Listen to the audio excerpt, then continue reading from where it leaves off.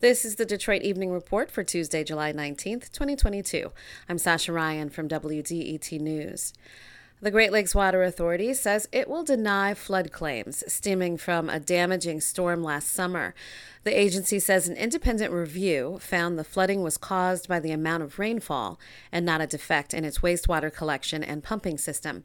It says Michigan law also holds that a public entity can only be held liable for a sewage disposal system event if a system defect caused at least half of the problem and damage.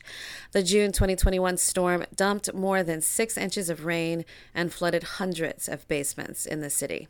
Paul Doherty, managing attorney for Venn Johnson Law, which filed a class action lawsuit over the flooding, calls today's announcement grandstanding. Governor Whitmer's office says she plans to veto funding for programs that steer women away from abortions when she signs the new budget. A governor's spokesman says Whitmer opposes giving taxpayer dollars to health centers that intentionally withhold information from women about their health, bodies, and full reproductive freedom. Spokesman Bobby Leddy says legislative leaders will not be surprised by anything that was excluded from the final budget. The vetoes will also target marketing for adoption programs and tax credits for adoptive parents. A group charged with proposing changes to the state's juvenile justice system is set to release its recommendations this week. The Michigan Task Force on Juvenile Justice Reform is made up of lawmakers, judges, law enforcement, and advocates. Lieutenant Governor Garland Gilchrist says supports that steer youth away from the justice system make up a large part of the recommendations. We want to make sure that all of our systems in our communities are set up for young people engaged, for young people to be successful. And we also know that outcomes have shown that deep contact with the juvenile justice system has not always led to children being positioned for success once they are finished.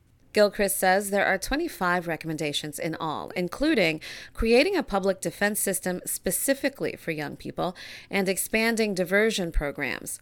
The group's recommendations come after months of reviewing data from Michigan and states that have already enacted juvenile justice reforms.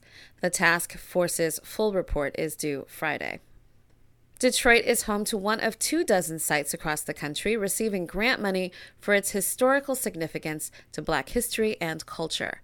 The African American Cultural Heritage Action Fund is distributing $3 million in grants for the preservation of sites such as the Chicago home of Emmett Till and the Virginia home where tennis champions Arthur Ashe and Althea Gibson were trained.